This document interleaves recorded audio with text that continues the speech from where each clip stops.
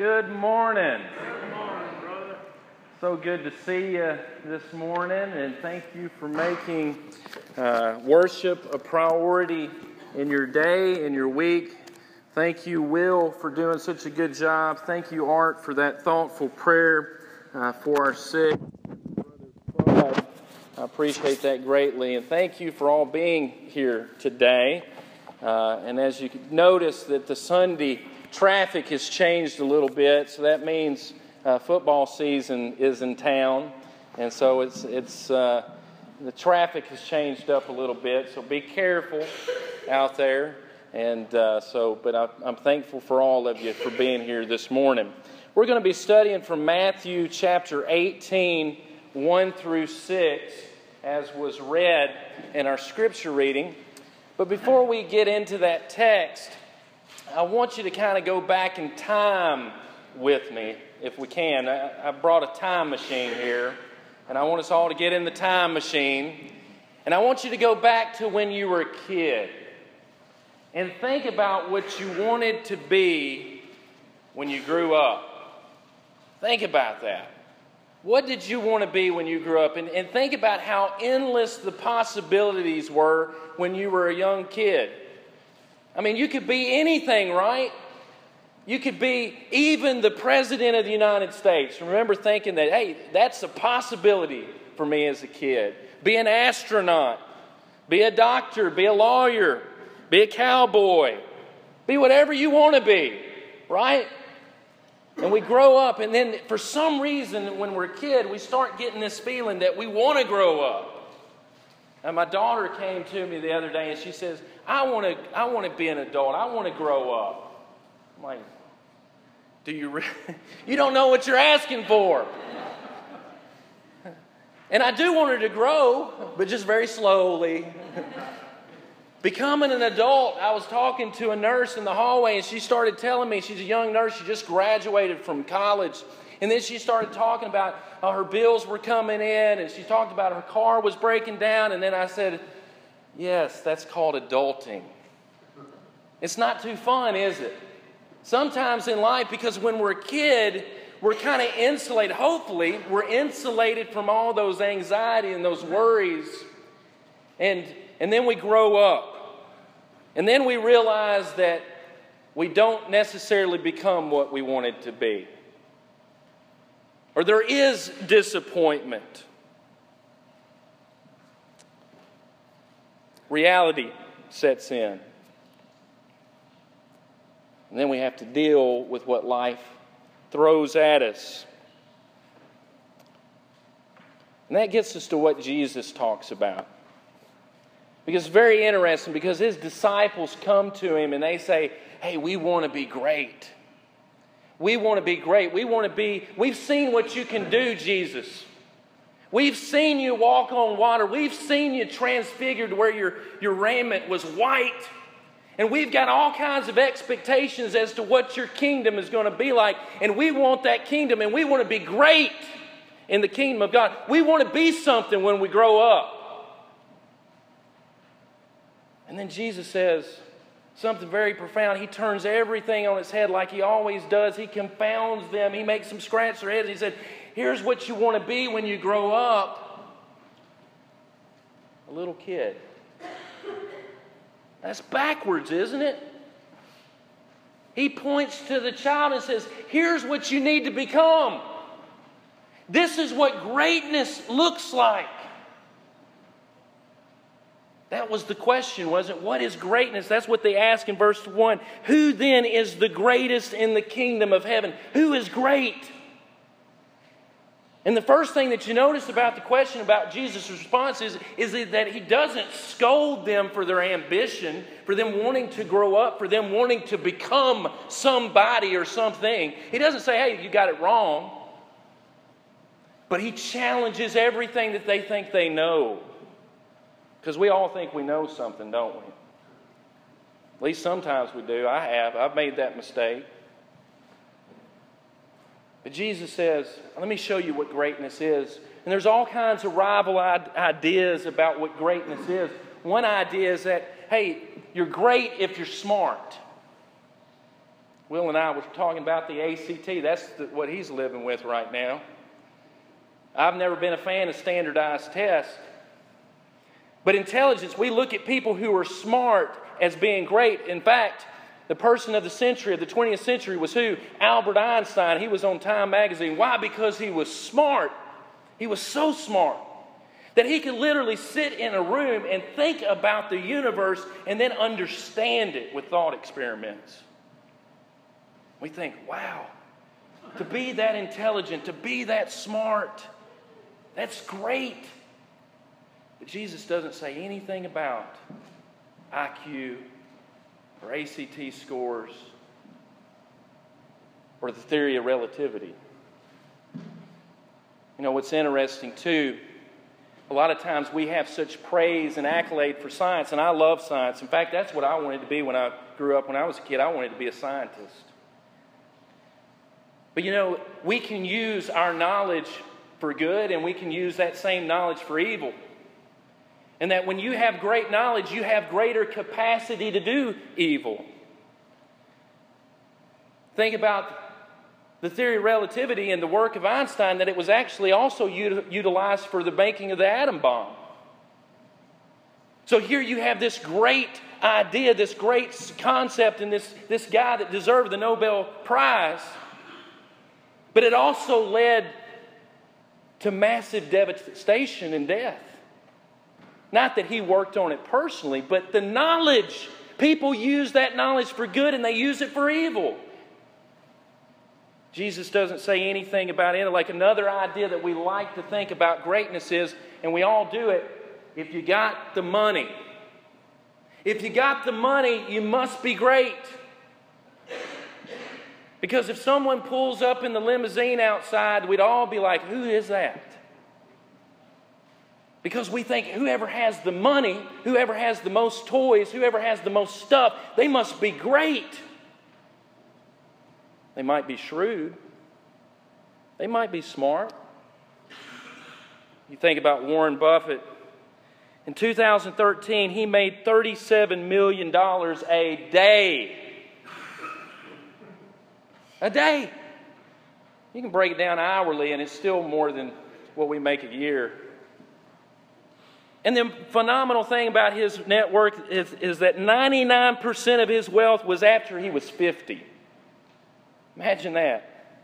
95% of his wealth after he was 60. It just exponentially grew so much. Man, he's a wealthy guy. He wakes up just making money. He can't help it now. And he's a great philanthropist too. He's given a lot of it away. He gave Bill Gates about $30 billion. How's that?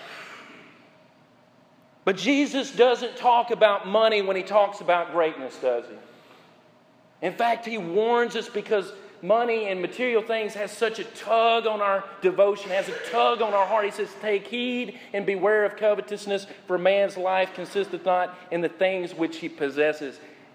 Your life isn't about material things. He doesn't say anything about fame either. And boy, do we like our famous people. We see them on TV. We see them in the magazines. We like our famous people. We're curious about the famous. He doesn't say anything about being famous. He doesn't say, hey, get your 15 minutes. Jesus, when he talks about greatness, I don't see anything about fame. In fact, the Bible says, yet those who come after will not rejoice in him. It says in Ecclesiastes 4:16. Fame is fleeting, isn't it? It's here for a minute. It's gone tomorrow. What else? Power. He doesn't say anything about political power. He doesn't say anything about commanding any armies. He doesn't talk about any generals or presidents or anybody like that, does he? Remember Alexander the Great, who was tutored by the great philosopher Aristotle. When he had conquered all of the world, he wept, they say. Why? Because there were no more worlds to conquer, no more lands. He had conquered it all. And he wept because there was nothing else to do. But yet the Bible says of us in Romans 8:30, said, yet in these things we are more than conquerors through him who loved us. Jesus doesn't talk about power. He don't talk about talent either, and I love talented people. I love people who are musical. I love singers. And there's no mention of talent in this. There's no mention of Elvis Presley. There's no mention of Beyonce or James Brown or any of those people, is there? But yet we are so fascinated with talent. And we think people with talent are great. And yes, it is a wonderful thing. And it is entertaining. And I'm not trying to knock people with skill and with talent. But when we talk about greatness, Jesus doesn't talk about it. Another thing that he doesn't talk about, this is directed at the preacher, he doesn't talk about religious, especially religious people either. There's some of us who have this idea that greatness is in being really super religious. And yes, having a form of religion, coming to the assembly and worshiping is part of it. But if you don't have your heart in it, it doesn't matter what you're doing on the outside. That's why Jesus says, unless your righteousness exceeds that of the Pharisees, you will by no means enter into the kingdom of heaven. Religion, just for religion's sake, isn't really worth anything. So when Jesus talks about greatness, he doesn't talk about being super religious either, does he? What about health? I want all of you to be in good health. I want you to be well. But at the end of the day, Jesus doesn't talk about being the strongest man on earth, does he? There's always someone stronger. Heard this story about Arnold Schwarzenegger in his prime. He was a big guy. He was a strong guy. He was Mr. Universe a couple times. But there's a story that during his life that he ran into another big guy named Andre the Giant. And Andre the Giant literally picked Arnold Schwarzenegger up and put him up on a shelf. There's always someone bigger and badder somewhere, isn't there? But Jesus talks about greatness. He says, look at the child. And the good news is about being great in the kingdom of God is that you don't have to be rich. You don't have to be a genius. You don't have to be any of that. You just have to desire to be humble and serve. That's the criteria for greatness in the kingdom of God. Not an IQ of 165. Not a bank account of $1 million. And that means any of us, all of us, can be great in the kingdom of God. It says in verse 2 that Jesus called a little child in the midst of them. You know, Jesus could have pointed at a lot of stuff. But he doesn't point to Rome, to the Caesar. He doesn't point to Jerusalem. He doesn't point to even the temple or the synagogue or to a religious guy or a rich guy or a poor guy. He points to a little kid and says that's what the kingdom of God is all about. Wow. In their midst. Jesus also said that the kingdom is neither here nor there, but within you. The kingdom is in our midst. It's within us. It's within the child. And another amazing thing that blows my mind is that when you look at a little child, a child is devoid of achievement. Aren't they? What has a little child really achieved? They haven't gotten there yet, right? They're full of potential. They're going to achieve great things. But Jesus, when he points at greatness, he points at a person, at a being, at a child which has achieved nothing. That blows my mind because in my world, it's all about achievement. In schools, it's all about achievement, isn't it? If you look at greatness, we say, well, if you achieved something, then you're great. And a lot of times we think our happiness is dependent on achievement. Hey, when I achieve this, I'm going to be happy. When I achieve X amount of dollars, when I get that retirement fund big enough, then I've achieved it. I've gotten there. I'm happy. But Jesus says greatness in the kingdom of God isn't about achieving anything at all. In fact, greatness in the kingdom of God is ultimately about one thing: dependence. Dependence. And isn't that who children are? Dependent. He says it very pointedly in verse 3, unless you are converted. What does that word mean? Unless you change. Unless you change your way of thinking about things and become as little children, you will by no means enter into the kingdom of heaven. Unless you grow up to be a kid, you're not going to get to be in the kingdom of heaven. That's what Jesus says. Unless you understand the world and all its concerns and ambitions and values are nothing compared to the kingdom of God. They're nothing. And ultimately, when you become as a little child, it sets our minds free, our hearts free from those worries and those anxieties. Jesus said, let the little children come unto me. Do not forbid them, for such is the kingdom of God. When you look at a child, you see the kingdom of God. He says, be converted, changed, fundamentally transformed into the image of a child. Isn't that what the new birth is about? About becoming something different, becoming something new. Jesus says, you got to go back to the beginning. You got to go back to the start.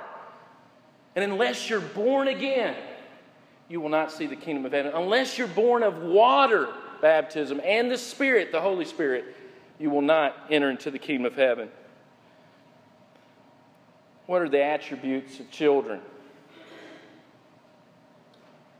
Well, for one thing, they're unprejudiced. They don't have the prejudices that we have. After time, after experience, after you've been taught some things by people who are sometimes uneducated, all of a sudden you've got prejudices, you've got stigmas. But children don't have those prejudices. Their minds are free to learn. Their minds and their hearts are open. And Jesus says that's how we got to become unprejudiced to the truth, unprejudiced to each other. Children are generally can be truthful. Sometimes they tell you the truth when you don't want to hear it. Has that ever happened to you? Or they repeat the things that you say about people behind their back.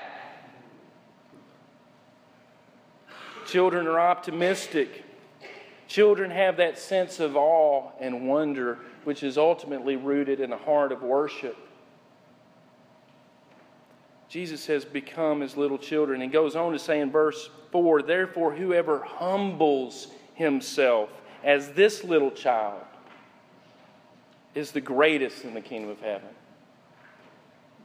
He says the secret to the kingdom of God is not trying to become better than everybody or trying to achieve everything, but to become humble so that you will take the direction of the Father. God, it says, resists the proud but giveth grace unto who? The humble. God loves us to be humble and open to Him, and ultimately that's who Jesus is a humble servant. And that's the way that He showed us, to humble Himself even into the form of a servant. And He says there's also a blessing if we receive children. If we receive children, if we help children. Whoever receives one little child like this in my name receives me. And listen to that. It says one. A lot of times we can get focused on all kinds of numbers. But Jesus says if you receive one little child, if you help one person, then you receive me. Think about that.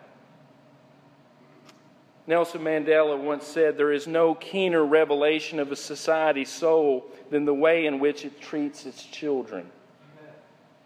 If you want to know what the values of a country are, if you want to know what the values of a church are, if you want to know what the value of the United States are, it's how we treat our children. That's a reflection of who we are. And Jesus says, if we receive children, if we help children, if we become as little children, we receive Him.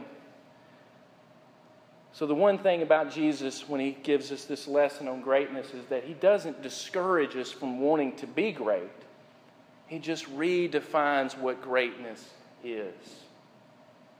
And ultimately, he says, when you grow up, become a child of God. Become a child of God. That's what you need to be when you grow up. A child of God. One who follows the Father. The Bible says that whosoever receives my word becomes a child, it says in John. We have to receive His word. We have to receive the message of the Father. Have you done that today? Have you become a child trusting in your Heavenly Father? Trust in the Lord with all of your heart, and lean not on your own understanding, but in all your ways acknowledge Him, and He will direct your paths. Trust the Father. He loves you. The Bible says to become a child of God, it begins in faith. That faith is what moves us, it makes us, it changes us. We begin to understand because of faith. Because of faith, we understand. We repent of sin. We confess Jesus to be the Son of the living God. We're baptized to become a new person, a child of God. Maybe you are a person that is a Christian and you feel that you haven't had the trust of a child, or that you need a prayer of encouragement or healing, then know that this church stands ready to pray with you. If you have any need, we want to sing this next song to encourage you. So if you have any need, won't you come now as together we stand and as we sing.